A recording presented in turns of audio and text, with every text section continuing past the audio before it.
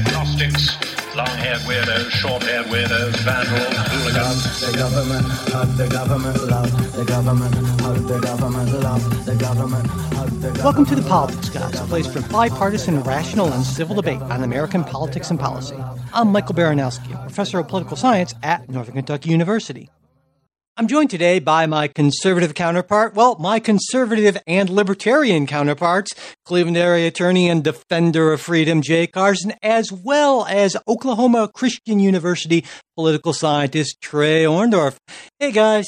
Hey, good morning, Mike. So how are you? How are you doing, Trey? I'll start with you, Trey. How are you doing this week?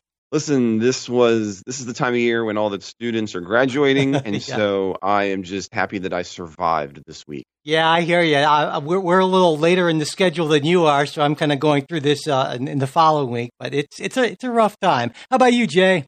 Happier than Madison Cawthorn with a Victoria's Secret gift card, Mike. Oh, that's a good one. I like that. Oh, yeah, a fun party guy. There we go. Oh, right. Well, before we get going today, I wanted to acknowledge that I was wrong and Jay was right about something. It doesn't happen very often, but when it does, it's unique enough that I want to point it out, But listeners will recall that a while ago, actually in October of 2021, we made some inflation predictions. And I said by mid-April 2022, I bet that inflation would be under 4%. And Jay said, nope, going to be higher. And Jay was absolutely right about that. And I could say, I didn't account for X, Y, and Z, but it really doesn't matter because the prediction was the prediction. Jay was right about that. I was wrong about that. And it looks like Jay will also be right about the mid-July 2022 predictions, where I said at that point under 3%. Jay said, nope, going to be higher. And I would be stunned if I didn't turn out to be wrong about that, which clearly I did not factor in Omicron or some other things as well. China's zero COVID policy and all kinds of other things, and certainly not a war in Ukraine. But there you go. The world's a crazy place. And Jay made more allowance for that than I did. And he was right on both of those predictions. So kudos to you, Jay, for being Thank right. you. Now, of course, I'll point out that Jay's still wrong about the China giving material aid to Russia. I think we all hope that Jay stays wrong on that one, certainly. But we will see. All right. So today we're going to be talking about a bunch of things. We're going to do a round two, DeSantis versus Disney, Elon Musk's purchase of Twitter and what that might mean, more on Russia and Ukraine, Title 42 and the border, the Supreme Court are hearing a big religious expression case, and if we have time for it, our uniquely stupid last decade, or has it been? Anyway, we will get to all of that in just 1 minute. Okay, so last week on the show, Jay and I discussed Florida's move to revoke Disney's special authority in areas it owns and operates in the state after the company came out against what's been commonly referred to as the Don't Say Gay law, though the formal title is the Parental Rights in Education law. Now, our discussion generated a lot of listener questions and comments, and in reviewing them and thinking about that conversation, I thought it would be good if we were maybe clearer on both the law itself and our views of Disney's and the state of Florida's reaction. And Trey also took part in these exchanges on our Discord channel, which is why I asked him to join us today, for a number of reasons, because I thought he offered some unique and valuable perspectives, as well as sort of, illustrating what I see as an important distinction between libertarian thought and conservative thought. And so we'll certainly get into that. But I felt like the best place to start here would be with the legislation itself, which Governor Ron DeSantis signed into law at the end of March last month. And the measure of the law that's been really the focus of all the controversy, because it's part of a larger parental rights thing, but the part that we've been focused on is as follows. Classroom instruction by school personnel or third parties on sexual orientation or gender identity may not occur in kindergarten through grade 3 or in a manner that is not age appropriate or developmentally appropriate for students in accordance with state standards. Now, what that means at a bare minimum, is that teachers or other school officials can't talk about those topics in the classroom with kids from kindergarten through grade 3. And last week, Jay argued that that seemed reasonable to him, and actually I'm inclined to agree about that. But the first point I think we can discuss here is that the language actually of the legislation expands on that. It's not just that, because that last part about age appropriateness and state standards gives the state's Department of Education the authority to determine, well, what's appropriate instruction on sexual orientation or gender identity for all students in Florida's public K through 12 schools. And that's going to be uniform across the state, meaning that local school districts and school boards will be forced to adhere to those state mandates for everything relating to gender and sexual orientation. And the Florida Department of Education has until June 30th of 2023 to write those specific appropriateness regulations. So let's start with that. And I guess I'll start with you on this, Trey. Are you at all bothered by what seems to me to be a broad grant of regulatory authority to a state agency? And as you know, Florida is a very diverse state, and that imposes yet to be determined universal mandate on all the local school districts. You know, you had introduced the conversation talking about what we had been talking about on Slack for those of us who have the executive support producer level, and then for what our conversations on Discord was. And I guess the answer, the short answer is, yeah, it's problematic. And, for example, you were ceding to Jay a little bit about suggesting here that you were okay with the K through 3 ban potentially, depending on how it came down the pike. And so just to give an example here, I think we would have some space between us, because that's something that I would want to have part of my children's curriculum, although I wouldn't want to push it on somebody else. And I think that kind of sums up part of the problem that we're seeing here with both of these, both the bill and then the fallout from the bill. Okay. Jay? Look, to me, again, I'm glad we're going back to the bill as it's written, because there are a couple things that are pretty clear. One, it's classroom instruction, and it specifies those grade levels.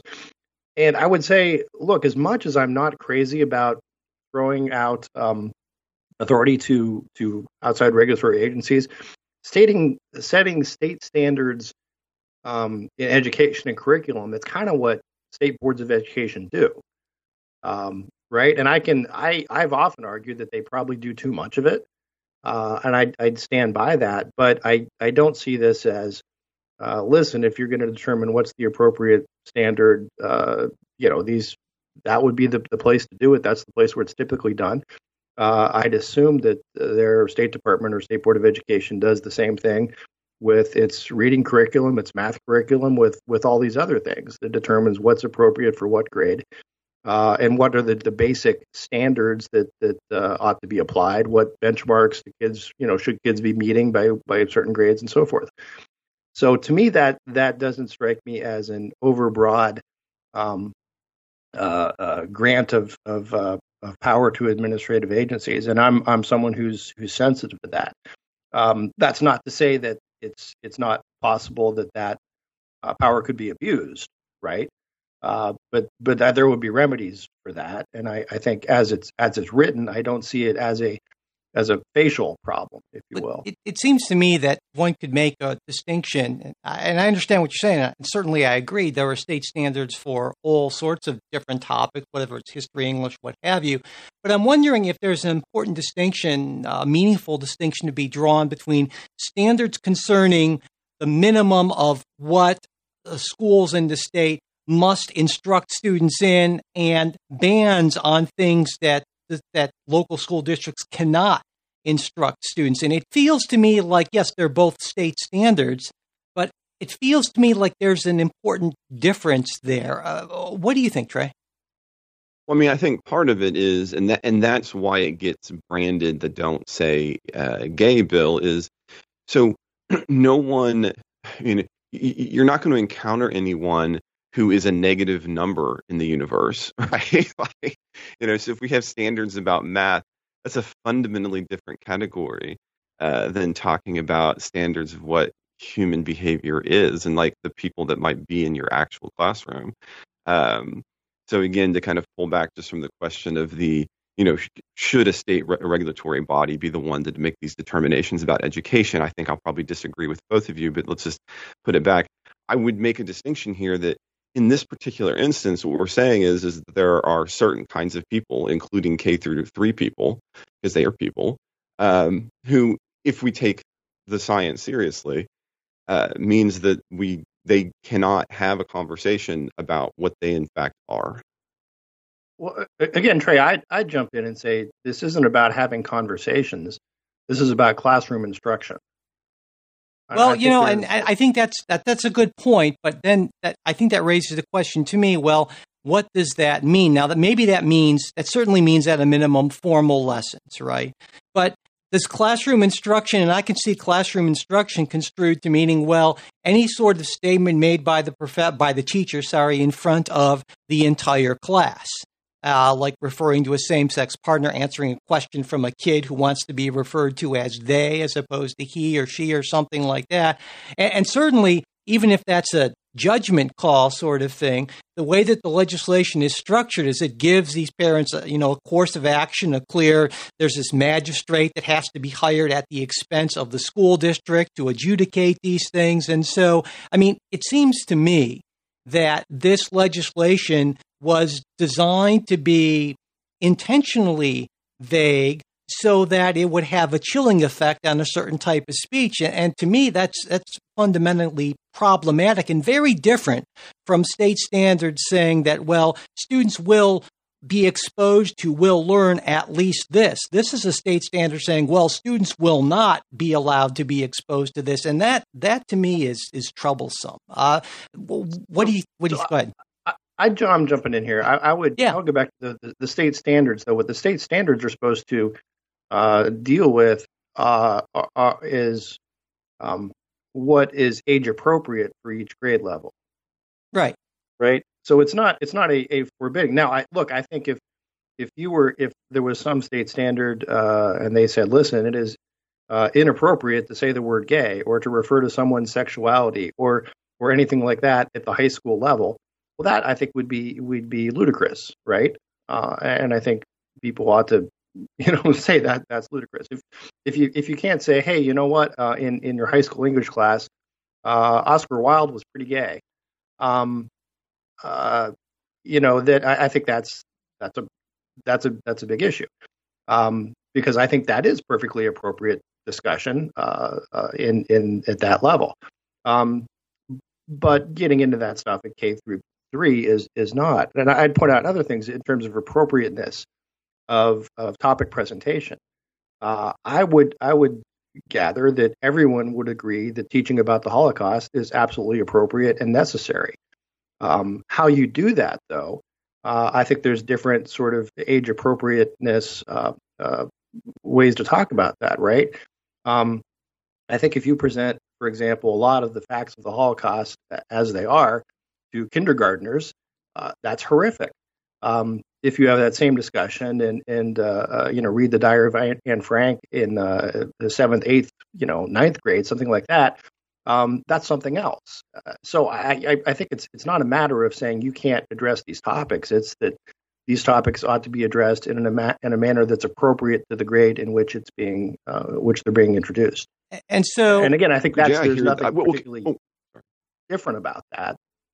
Go ahead, Trey. Same thing with history, right? I'm sure there is one version of our history stories that we tell when we're teaching about them in the very, very young levels, right? Pilgrims got on the boat, came over.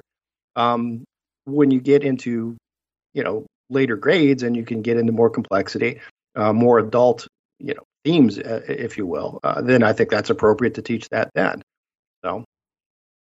Well, I want to get into that because I think you make an excellent point, Jay, but I want to kind of throw it back in a way and see a response, because I think part of what you're suggesting here, and this is one of the other things we were talking about online, was, so I like that you went to the idea of, say, like the Holocaust or the history, because what you're effectively saying is that there are difficult moral issues that Right. need to be handled Or slavery would be another carefully. Yeah. Yeah, with children. I think the problem here really hinges then on our expectations of sexual morality as it pertains to the LGBTQ community. Because I think what I would suggest to you is that where you make that connection to say that the LGBTQ community falls into a similar category of we have to be careful because it's a potentially fraught issue. I think for somebody from the LGBTQ community, what they're going to be saying is, well, no, that's as simple as like, hey, I exist and here I am. And so that's, I think, part of the problem here is the question that this all hinges on the underlying ethical principle of whether or not these behaviors are divergent morally or not. If they are, then I think that your argument holds a lot of water. If they aren't, then I think it loses some of its steam. Mike, you can jump in. I have a response. No, I certainly would agree with that in general. So since Trey stated that argument, if you have a kind of response to that, yeah, please go ahead. Yeah, well, I think let's put it this way. I think that the idea of the lesson about where babies come from, right? Heterosexual sexuality, that's certainly not divergent from norms, I would say. But you certainly don't want to be teaching sex to that that sort of lesson in the K through 3 level. Hey, this is how it works. Mom does this, and dad does this, and my God, no. It's just sort of this goes back to maybe sort of a just base conservative thing about, look, we don't teach our kids about young kids about sexuality or present it in any sort of graphic way. It's the appropriate lesson would be, to the extent that there needs to be a lesson in this, as well, when daddy loves mommy very much and they have a baby, that kind of thing, right? But it's completely different. And that, so what I'm saying is there are plenty of sexual behaviors that would not be divergent, that are pretty much the norm, but still they shouldn't be taught at that level. Well, then, and again, I'd say it certainly is it appropriate later. Yeah. Well, I'm wondering if this is putting it in the libertarianist terms. Is this a big government solution in search of a problem? Because Florida law already bans sex education until 5th grade, a lot of the stuff you're talking about there. So, I mean, certainly a lot of folks on the left, and I'm one of them, would argue that this is just basically a ginned-up issue, fake moral panic that's been aroused on the right, and particularly by Ron DeSantis, who wants to get that sort of conservative vote as he eyes the presidency. And it's essentially something that is not an issue that they made into an issue to generate some anger and fear and political capital. And gosh, that's sure how it seems to me. What do you think, Trey? Well, I think part of it, I think you're right, but I think the bit of it here is that there's a big, I think we should just be open about it. There's a big portion of the United States population that sees these things as being bad and threatening. And so whether or not this particular bill is useful doesn't matter, because it taps in. It's a position take by DeSantis in an ultimate president's run that taps into a moral fear about the LGBTQ community. This is something, it's not something I can go into a lot of detail here, but it's something that has even played out here on my campus. And so, and to your earlier point about is this the, government looking for a problem? I think the answer is, well, yeah. I mean, one of the, I think Jay and I are having we probably have a difference of opinion on what we would want our children to be having at different age groups. And that's amazing and wonderful. And I don't think there's anything wrong with that. The problem, though, becomes is when we want to have a standardized form of how we're going to have education. Well, now Jay and I are going to have to, in some point, either agree or disagree. And that's going to take place out in politics.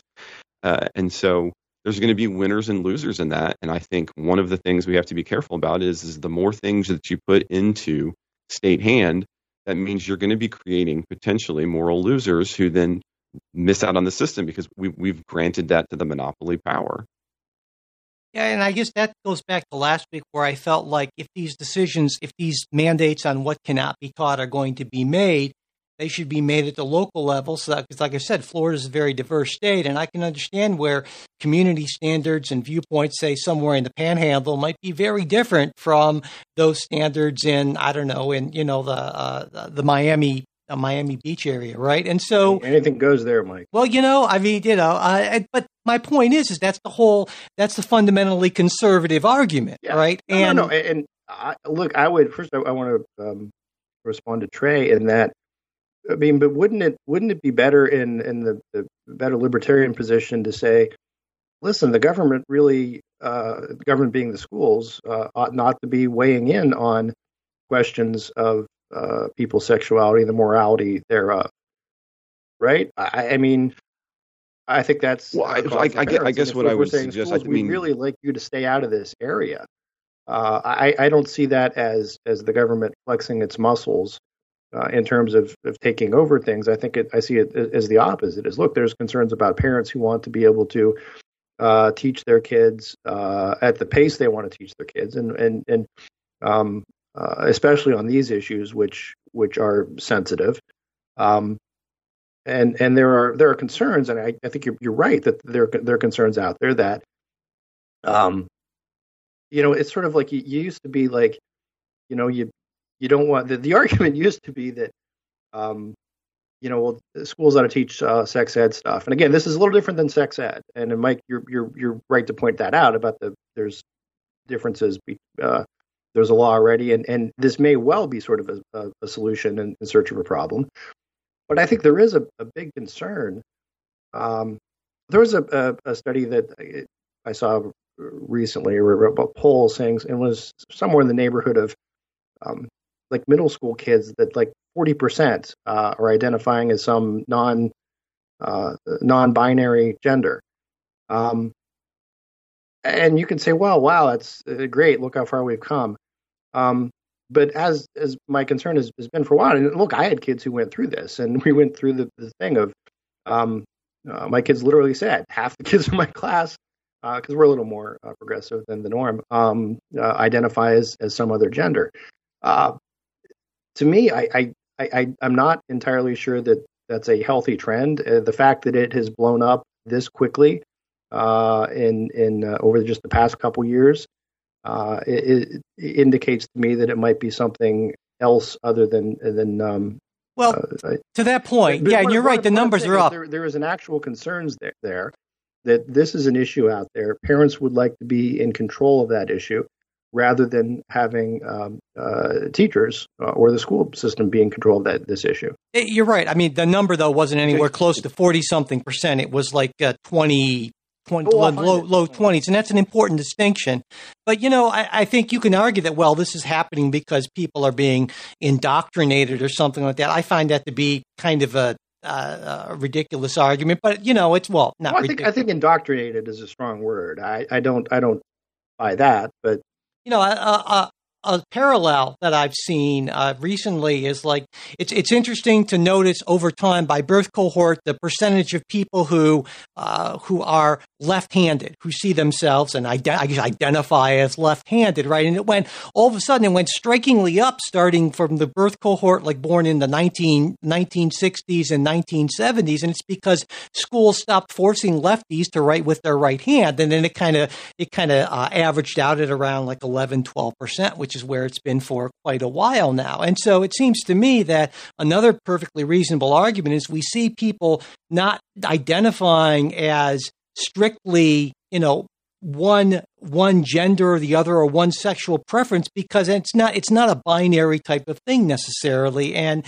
I think more and more as we kind of learn about these things, that that sexual preference is not an either or necessarily thing for a lot of people, and it can change over time, certainly. And I think by forcing people into these boxes and by saying that, well, these kind of conversations are taboo for young kids, we're sending a certain message there that this is in fact deviant and something that we shouldn't be talking about, and that's really my concern. Well, again, I want to come back to the fact, and I think Jay is rightful to point out, okay, parents want to be and rightfully should be part of the conversation about what their children are doing. But again, that's the fundamental issue that we face when you have state education provided through the mechanism that we do. And that means that there will always be moral winners and moral losers in schools. And those moral winners and losers will depend on your particular location. So you're either going to slice it up by state, you're going to slice it up more locally, but you're going to have winners, you're going to have moral losers. And so we're going to have this kind of argument about, well, who ought to be winning, who could be winning. Because again, you have to pick a side.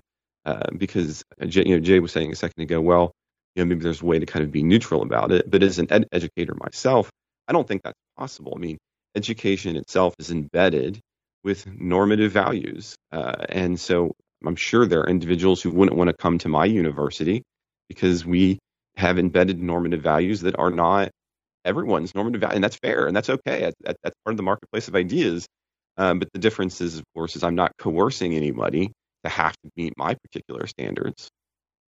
So I think from this point, we can move into the next part of our discussion, which is the reaction of Disney, and as well as the reaction of Florida to the reaction of Disney. Now, last week, Jay made the case that Disney was, in his sort of baseball analogy, throwing at the hitter by not opposing the legislation as it went through the process by staying silent, but only coming out against it after the fact, which in effect sort of blindsided Florida Republicans. And it seems to me that it's hard to convincingly dispute the first part of that narrative. Disney was absolutely initially silent on that legislation, and it only came out against it after pretty significant pressure from employees who did a walkout and also as well as LGBTQ plus groups. I mean, Disney's CEO actually wrote an open letter admitting this. This is on March 11th. This was several days after the law was, after the measure was passed by Florida's legislature and then went to DeSantis for his signature. But what I think here is less clear is this idea that because Disney chose not to exercise its First Amendment rights until after the law had been sent to DeSantis, that it was somehow being underhanded and that the company doesn't have the right to change its position in response to whatever pressures might be brought to bear on it. So I guess, Jay, I wanted to start with that because I'm having trouble accepting this analogy of it somehow being against the unwritten rules to change your mind about something and that be rising to the level of inviting retaliation. So maybe you can kind of talk about that a little bit. Yes. There are unwritten rules in the legislative game.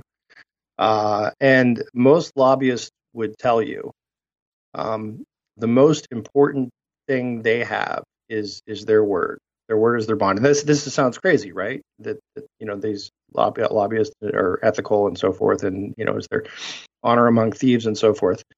But it matters because it matters to politicians, lawmakers who can go to someone, either whether it's a company, whether it's an industry group, whatever, and say, "What's your position on this?" And they say, "We're okay with it," or "We're against it." And then the lawmaker will go and do what they do. Because look, isn't that the job of the lawmaker is to seek out where these people are, and especially if it's an important constituency like your state's largest employer, and a sort of cultural force on its own. That has been vocal on these type of issues before. If you could ask Gina Carano about that, it would make sense that, listen, you go and ask them, where are you on this? Are you okay with this? I get no response that. But I'm saying you're restating your argument, and that's fine. But my point is, maybe I wasn't clear in my point. What I'm saying is that certainly Disney, I'm sure there were conversations, and Disney said, no, we're sitting this one out. And the Florida Republicans said, okay, good to know. We're plowing ahead then. But I guess what I'm saying is, isn't it wrong, or not wrong necessarily? Isn't it understandable that Disney would change its position in response to, well, its constituencies, just like how politicians change their positions in response to pressures from their constituencies. I mean, don't corporations have that same right? I mean, certainly Disney said, I'm sure they didn't say, well, for now and for all time in perpetuity, we will always stand with you on this. It's like, I'm sure it was more a case of, no, we're sitting this one out. But it's not like they can't change their. I guess that's the part of it that I'm. Yeah, no, absolutely, they can change their mind. But if they do that, then they have to understand they are breaking the unwritten rules, and they should expect consequences for it. Well, in terms of how the unwritten rules work. With the unwritten rule, I think you're wrong on the unwritten rule. Look, we're going to hurt you, and second, we're not going to trust you guys again, or at least not for a while. No, I think you're wrong. I think you're actually wrong on the unwritten rule part of it. You're misinterpreting it. Now, if Disney had disingenuously said at the time, well, no, we're sitting this one out, and then just waited and sandbagged Florida, saying, oh, we're just going to get them on the back end, that would be violating the unwritten rule. But this is more just like a pitch just slipping out of the pitcher's hand and hitting a guy or something like that. So it's not like they intended to sandbag them. The reality, the actual political reality shifted, and so they shifted. And so, but even if I grant that's in the real world, that's the same thing. Intent doesn't matter. Sure, intent matters. It's sort of, you said you were with us, and then you came. Well, I changed my mind. Well, if intent doesn't matter, Jay, then it's like saying in baseball, there's no difference between intentionally throwing at a batter and having a pitch slip and having you hit a batter. And you certainly wouldn't. Here's the difference, right? I guess let me put it this way: the violation, the throwing at the pitcher, is when they change their mind after they've already said, because it's sort of a speak now or forever hold your peace, right? Okay. Yeah. That's ridiculous. Okay. Look, this is why I'm on the show, right? To try to give you a sense of how the sausage is actually made. Okay, I'm going to push back on that. Before you go on, I'm just going to say I fundamentally disagree and object to this notion that my position comes from a place of naivete about how legislation works. And you've argued that before. Just poor Mike in his ivory tower, essentially. He doesn't get how the world works. And I totally get how this works. I'm just saying that it's wrong. I'm not arguing that this isn't how it's being done. I'm saying that I'm making an ethical argument. And I'll also, in a minute, I'll make a constitutional argument. So let's put that aside right now. This idea that I'm just this naive academic who doesn't understand that politics is hardball. That's just fundamentally wrong. So maybe you can stipulate to that I am not, suggesting that, oh my gosh, this is horrible that people are playing hardball. No, I'm not suggesting that. Okay, what I'm saying is, listen, when a person, entity, company in this legislative setting goes back on its word, the motives don't so much matter, and it's sort of that's what's sort of unethical, right, to me, right, and it's sort of like saying, well, you guys were okay with this a week ago, and like, well, yeah, but that's before there was any pressure on us. You know what I mean? That's sort of like, well, why do we bother talking to you in the first place then? If it's a matter of, well, you're fine unless someone else objects. Secondly, I get into this just the weirdness, right, of Floridians or Disney employees or whoever walking out on their company because their company doesn't take a strong enough position on certain legislation. And to me, that's mind-boggling. Why? There's plenty of legislative acts that happen at the state and federal level that I'm not crazy about, but it would never occur to me to tell my employer, you have to do something about this.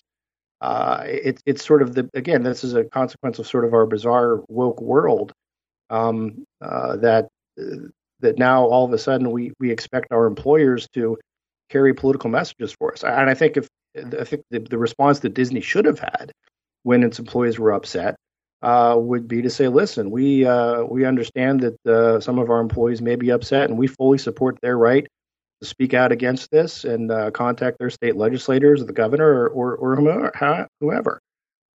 Right? And you just Can I interject for just? I was going to ask you because Jay and I have kind of come back and forth. Go ahead, please. No, it's all good. You guys are having a good conversation. I didn't want to, but one of the things that was said there was, well, I guess there's two things, but one was you were saying, well, why suddenly would employers want to kind of involve themselves in the process? But I mean, corporate lobbying is old. I mean, a matter of fact, how many decades now has it outweighed every other form of lobbying no matter how you measure it? I don't know if corporate lobbying is somehow some kind of new wokeism. It's just that corporations have decided to lobby for different things at different times. No, I'm sorry, Trey. The new wokeism isn't the corporate lobbying. The corporate lobbyists said there's no problem with this. The wokeism came from the idea that we have to do something put pressure on their company. Yeah. But okay, so if I recognize that I can get I already know I'm an employee for Disney. I know that Disney lobbies, and I know that they have a ton of power in my state. It would be really weird to think, oh, I'm not going to lobby. I'd have to be really dumb, in other words, to say, I could pull this particular level, i.e., get my particular corporation that has massive amounts of lobbying influence to take my position. Or me, Joe Smo, the person who nobody cares about, can go down to can go up to Tallahassee and tell them to do it. I guess I don't understand why that's wokeism. That just seems like a natural extension of the fact that individuals who are parts of corporations who do most of the lobbying can now have the ability to affect their company's lobbying. Yep. So I'm going to agree with Jay on this. I'm going to agree with Jay almost nothing on this issue, but Jay, I will agree with you on this particular aspect. I think you're right.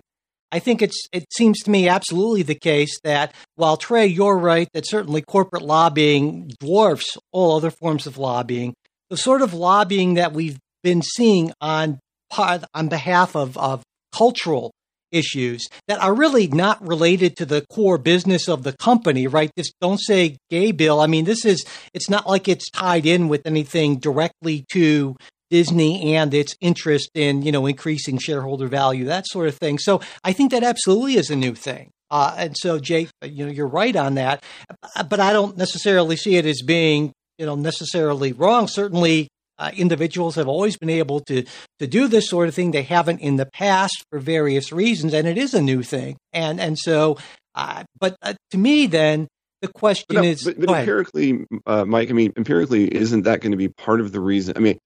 Again, I am not an interest group specialist, although I attempt to keep up with this. But it seems to me that it's a natural hypothesis working its way through the science in the sense that once upon a time, the outlets for workers' lobbies would have been labor unions, and that simply isn't the case anymore.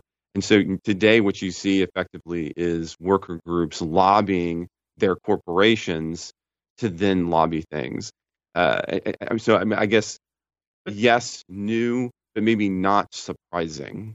Okay, yeah. But Trey, my point is that what Disney did after the bill passed, the statements that's not lobbying. Lobbying is when the bill is proceeding through committee. You call up the drafters and you say, listen, some of our employees have concerns. Could we tweak the language to fix this and this? Or you say, listen, a lot of our employees have concerns. I want to let you know we can't be for this. We are against it. I'll disagree with that. Lobbying isn't just then lobbing the bomb afterwards and saying this is an affront to basic human rights. No, that is a form of lobbying. It can be sometimes. Yeah, it's a form of grassroots lobbying. It's a form of grassroots lobbying. Lobbying is certainly, Jay, you're right. That's one form of lobbying, that kind of behind the scenes in the corridors of power sort of thing. But there are lobbying is really any attempt to influence the position of policymakers. And so that might not be traditional old school kind of working it out behind the scenes lobbying, but absolutely is lobbying. Go ahead, Trey. Sorry. Let's go back to an actual example. I was thinking of like Microsoft So if you go historically back and take a look at Microsoft was one of the few early tech companies that's lobbying dollars ranked somewhere around zero. And then we have a bunch of antitrust and legislation passed that harms Microsoft. And during the process of the making of those bills, Microsoft basically said, we're going to sit this one out. And then it came down in a way that was very negative. And this is more traditional in this sense, right? They're like, listen, you're going to have to pull Internet Explorer and other things out of this. You're a monopoly. Then suddenly Microsoft goes, you know what? Actually, we have a position on this stuff. And today they are one of the biggest tech lobbyist groups in the United States, and therefore, and after the fact, made some radical changes to the way. As a matter of fact, if it was not for the Microsoft lobbying, you would not have been able to have the Amazon and Apples that we have today. Ironically, but so there's like a real world example of where you have a company saying, whatever on this particular. That's the federal level, of course. Whatever. Do with it what you will. And then afterwards goes, maybe not. Maybe we should lobby a little bit more about this. Right. Well, I think what Trey's describing, and this is what a phrase that a lot of lobbyists I know use, and this was Microsoft's problem. Because in drafting those bills, its competitors were all playing the games. Its competitors were making political contributions, significant political contributions, and Microsoft thought it didn't have to. And the lesson there is, if you're not at the table, you're on the menu. Yeah, right. And that's the way. Yeah. This is why I'm a libertarian. Continue. Well, before we get to that continue part, I think let's Trey. That's one of the things that you mentioned. I think in either the Slack or the Discord, and that's why I'm a libertarian. Could you kind of expand on that, because I think that's an important point here. Yeah, I mean, I know that oftentimes we libertarians, we get branded as like the crazy anti-statists. But I think at a more fundamental level, it's this kind of thing where we have the most to offer, which is to say, look, do we really want to live in a world where, and Jay, I think you're right. So don't get me wrong. This is not a critique, right? Where if you're not lobbying, then you are the menu, right? Yeah. Is that any kind of real market system that we want to live inside of? And so for me as a libertarian, and again, this kind of goes back to what we were having a conversation with when it came to the Don't Say Gay bill, right? There are so many different visions of what the good life looks like. And yet we want to, in all these different ways, constrain people's ability to do it because we don't particularly like it. And we want to make these rules. What does it matter, right? So, okay, here in this particular instance, Disney gets all of these special statuses. Why? Because a bunch of state politicians thought it would help them out financially if they did this for Disney. And now, because they think it's going to lose them some wokeness points, they're going to go the other direction. Shocking. Absolutely shocking that when you let little petty tyrants have this ability, that they'll eat your lunch or eat you for lunch in this case. So Jay, I agree with you on that front, but it's an example of kind of the problems with having capitalism as opposed to true free market libertarianism. Okay. Let's also talk about the First Amendment issue here, because I think that's another component of this we haven't really quite gotten to yet. It seems to me and to a lot of folks that this is an example of government using its power to chill speech that it doesn't agree with, more specifically, speech that criticizes government action. And, I think, Jay, you argued last week that it's one thing to deny somebody or some company a benefit that's kind of broadly available because of its speech, but it's something very different, revoking a special benefit only given to a specific entity because of its speech. Is that more or less a fair characterization of kind of your position? And I also would draw a distinction between executive and regulatory actions versus legislative actions. Okay, and being that legislative would have more legitimacy in some way. Yeah, in that, legislative actions by their nature are corporate, right? You have all kinds of people voting for all different reasons. it is more difficult to assign a motive. Now, do I think the motive here was retaliatory and they're mad because Disney did this, poked him in the eye? Yes, absolutely. But of all those people who voted, there may have been some legislators who are like, I never liked this special district status stuff anyway. I think the corporations get too many tax breaks. This is corporate welfare. The Rise of Skywalker sucked. There could be all sorts of reasons where you could say I'm going to stick it to Disney. And the case law on this, in terms of 1983 violations, right, in terms of bringing a civil rights violation against some government actor, there is essentially a legislative immunity to that for that very reason. And the question the court looks at was, look, we don't care what the motive of the legislature was. What we care about is this an actual legitimate legislative decision. As opposed to like a bill of attainder, in which case the legislature is sort of acting as like judge and jury, and there's sort of that, which is a different thing. But so that's my sense of it, is that also the legislature has a duty to respond to its constituents, the actual people, and if those people are saying, hey, you know what? If Disney's going to take this attitude about an issue we care about, we, the people, are going to take the attitude that maybe they're not entitled to the special status that they've received all these years. And again, I would distinguish that from a situation where, we're going to single out a certain company for enhanced regulatory enforcement, that type thing, or even a certain industry. I should point out that Disney's status is special in a sense, but there are something like 1,800 of these special tax districts in Florida, so it's not like it's a thing that was just done for Disney. Now, the scope of Disney was a lot bigger because, of course, Disney is the state's largest employer, and but it's not like this is this one-time thing that was done just for Disney that has never been done before. It's been done literally, over nearly 2,000 times before, and I think that's an important. Not for a private corporation. I think that's there's all sorts of these special districts, right, where you create a special sewer district, you create a special whatever economic port authority district, and those there's enough problems with those to begin with, and that there's sort of a lack of accountability and transparency in how they operate. But they're still essentially public bodies.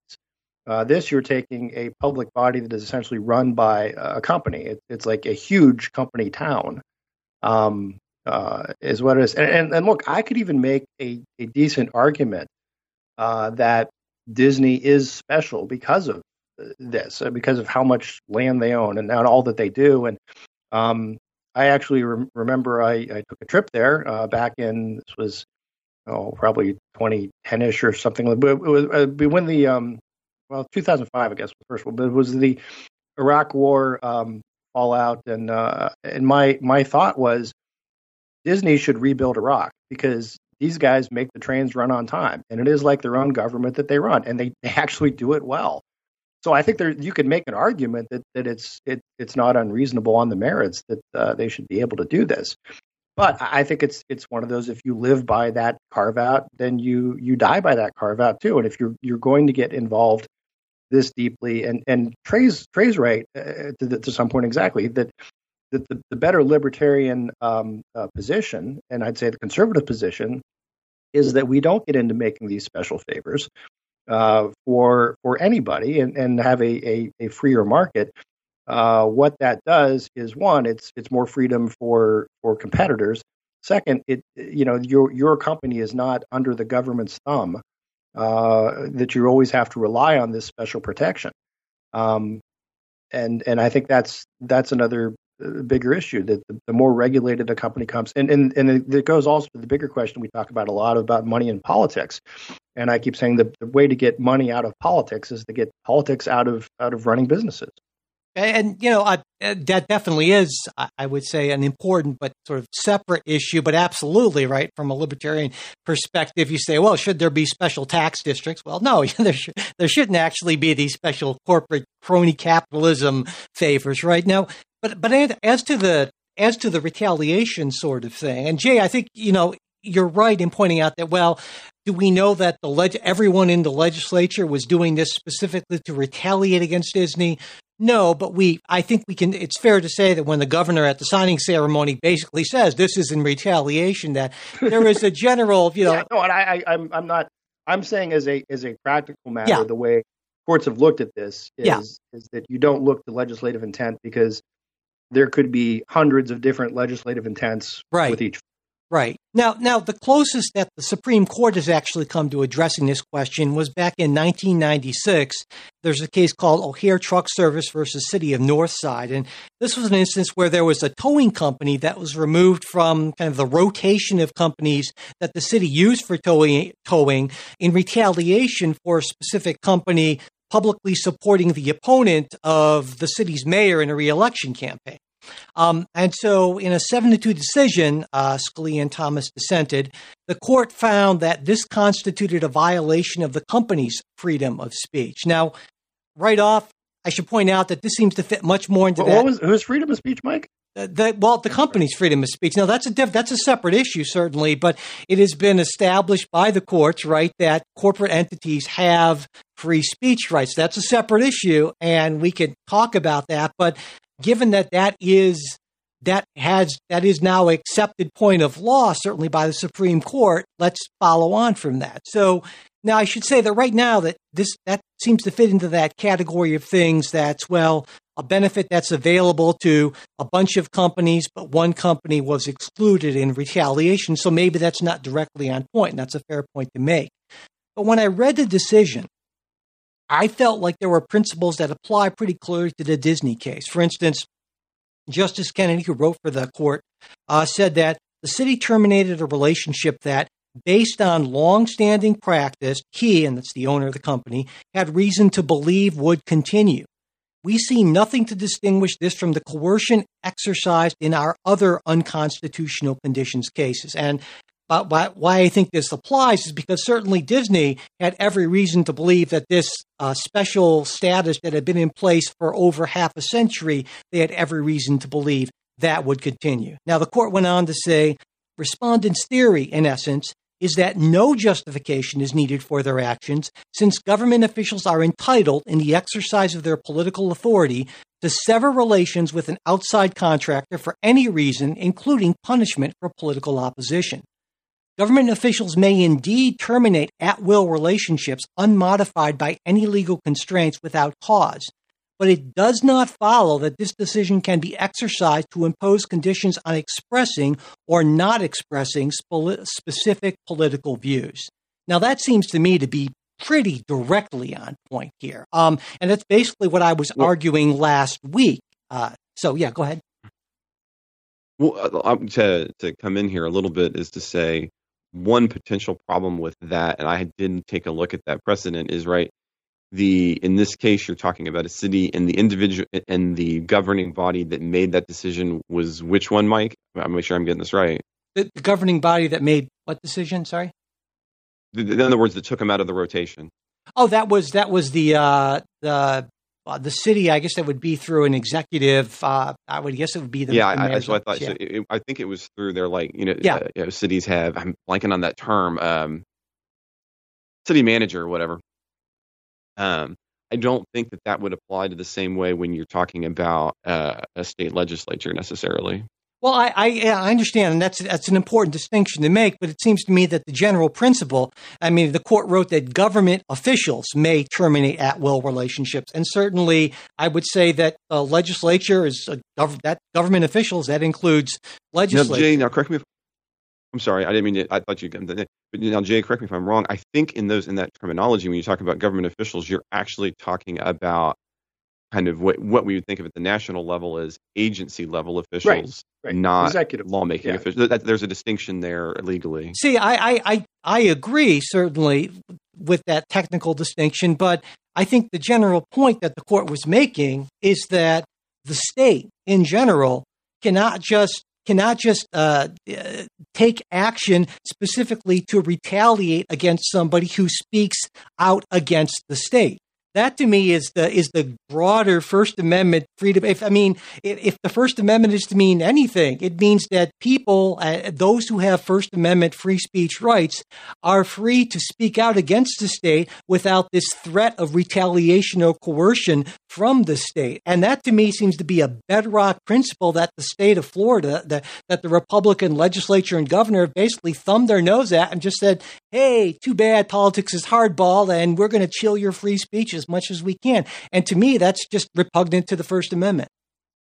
So I guess, I just want to touch real quick on what was mentioned in the case, the unconstitutional requirements doctrine.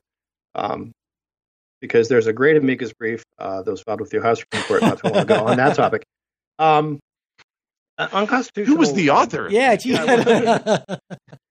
The unconstitutional conditions doctrine is essentially it tends to arise in executive action, right? It is the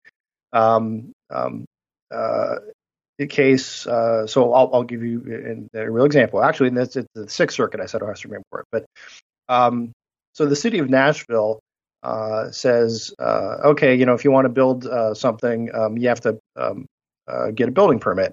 And, all right, fair enough. And then the city of Nashville says, you know what, we've got this thing where we're trying to rebuild all the sidewalks in the city. So if you want to build something, you have to pay to build these other sidewalks in the city. And the owner says, well, wait a minute, why do I have to do that? Why is that a condition of my receiving the building permit? The building permit should be based on these objective criteria, right? Is it so far back from where it's supposed to be? Is it this much? Is it built with the right specifications and meets code and all that kind of stuff? Not that, will you also fund this other project that we're involved in? And that's the kind of thing I think we're talking when you get into unconstitutional conditions. They tend to be not on legislative acts, but administrative permitting acts. Well, let me ask you this then. So does that mean that the executive branch doesn't have the right to retaliate against companies for exercising First Amendment rights, but the legislature does? Is that the theory here? In part, yeah. See, I find that to be untenable. Talk about retaliation. I think if you had a legislative action that strips someone of some other benefit to which anyone would otherwise be entitled to, right? That you're saying, listen, we're going to raise taxes on just this company. Gotcha. I think that's different, and I think then you get into like equal protection kind of claims, right? In addition to the First Amendment stuff. So then, one of our executive producers, Ryan Beasley, he kind of tried to sum up a lot of what I was getting at. I guess he wrote, regardless of party affiliation, regardless of historical precedent, and given that we can prove the motive, which in this case is quite evident, should politicians be allowed to pass laws in retaliation of a private company that publicly disagrees with them and holds a legitimate stance on that controversial issue on behalf of their stakeholders? And your answer to that would be yeah. Yeah. Okay, that's pretty clear. And my answer to that would be no. Okay. What does Scalia and Thomas say in that dissent? I don't have the dissent in front of me, but I would expect that it would be along those lines. So I would agree with I would certainly. So I guess, and the idea is, look, I'm not saying it's something good or it's something that they ought to do, right? But I can think of plenty of so for example, California. I don't know whether they've done this legislatively or executively, but lots of cities of California have banned people from, their government employees from traveling to conferences in whatever states that they have. There are voting laws that they don't like. I mean, I guess do you see that's in a sense a type of retaliation. Now it's a type of retaliation against an outside entity, but you could have retaliation against other inside entities, and I think this happens all the time, is that the government does things to encourage or discourage certain behaviors. And look, I'm not saying that there aren't. Does it trouble me that the idea of government attempting to chill firing back speech against the government? Company, for some of this? No, of course it troubles me a little bit. But I think I'm still viewing this more through the lens of the unwritten rules of playing the game. I gotcha. So okay.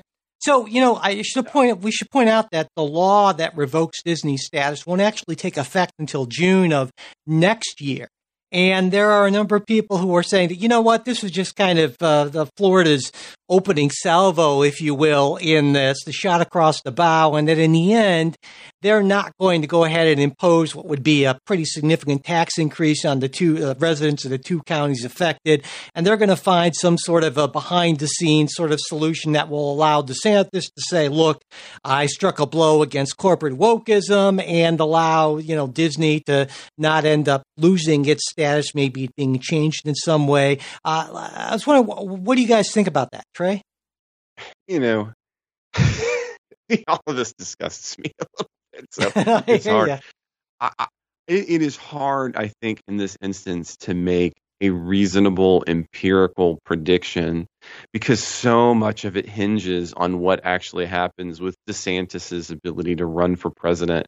And I'm not able to see into that crystal ball yet. I mean, anybody who says that they can is just lying. They're not making deluded. Empirical guess there. Yeah. And so, I mean, is that a plausible future scenario? Yes.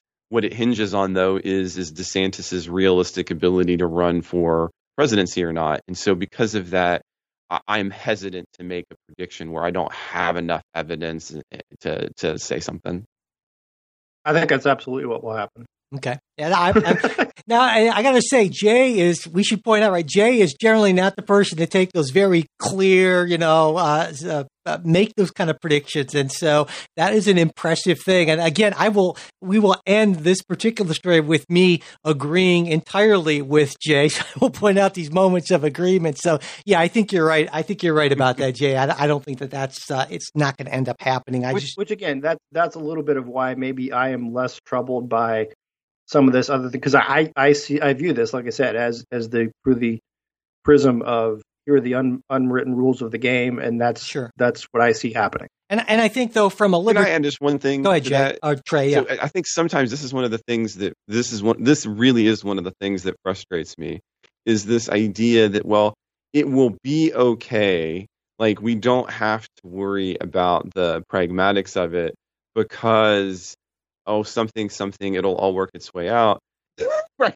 Like, I don't know. The idea that this kind of the idea that there's these unwritten rules that we're going to do because we don't want to do it above board just bothers me. But I recognize that's a much broader conversation. No, Trey, my to some extent, I look at this as it's almost more an inertia kind of thing, right? I think it would be extraordinarily difficult for Florida to actually pull this off.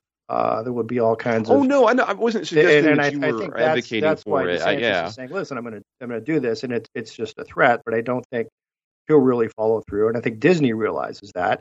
But he sent the message. Exactly, but see, I guess here's where I start. I hear you, and so please, I wasn't trying to put any words in your mouth, because you're right. On those fronts. What I'm suggesting, though, is that those kinds of patterns of behavior are dangerous, because it only takes one person, Trump, who doesn't care about norms, Trump, to then drastically destroy those kinds of systems. And so maybe I'm particularly on edge about those kinds of things, because anybody who wants to be like Trump, DeSantis, worries me on those kinds of fronts, which is maybe why I'm not quite as willing to make that prediction. Maybe. I don't know. Well, yeah, I think we had a really great discussion on this, and I should be congratulated for inviting Trey to join us, because I think you added a lot to this, Trey. So that's great. Yeah, no, and it's gone on for quite a while, and so in effect, this is the end of our end of our ad-supported edition. We're going to have a lot more to talk about, though, for our Politics Guys supporters on that part. We're going to talk about Elon Musk buying Twitter. Another thing I definitely wanted to get Trey's viewpoint on, eager to hear that. Russia and Ukraine, the Title 42 thing, maybe, depending on time permitting now, Supreme Court and religious expression. I think our uniquely stupid last decade might have to wait 1 more week or 2 more weeks. But anyway, if you're a Politics Guys supporter, all of that's coming right up in a second. If you're not, you can get full episodes by becoming a supporter. Go to patreon.com/politicsguys. You can also support us through Venmo or @politicsguys, as well as through PayPal. You can find support links in the show notes and at politicsguys.com/support. And if you just are not in a position to be able to financially support the show, but you'd like to hear about all of the stuff we talk about every week, just send me an email, mike@politicsguys.com, and I will be happy to get you set up with all of that. Whether you're a supporter or not, we'd really appreciate it if you could subscribe, rate the show, and leave reviews on whatever podcast app you use, and also share episodes on social media. Thanks so much.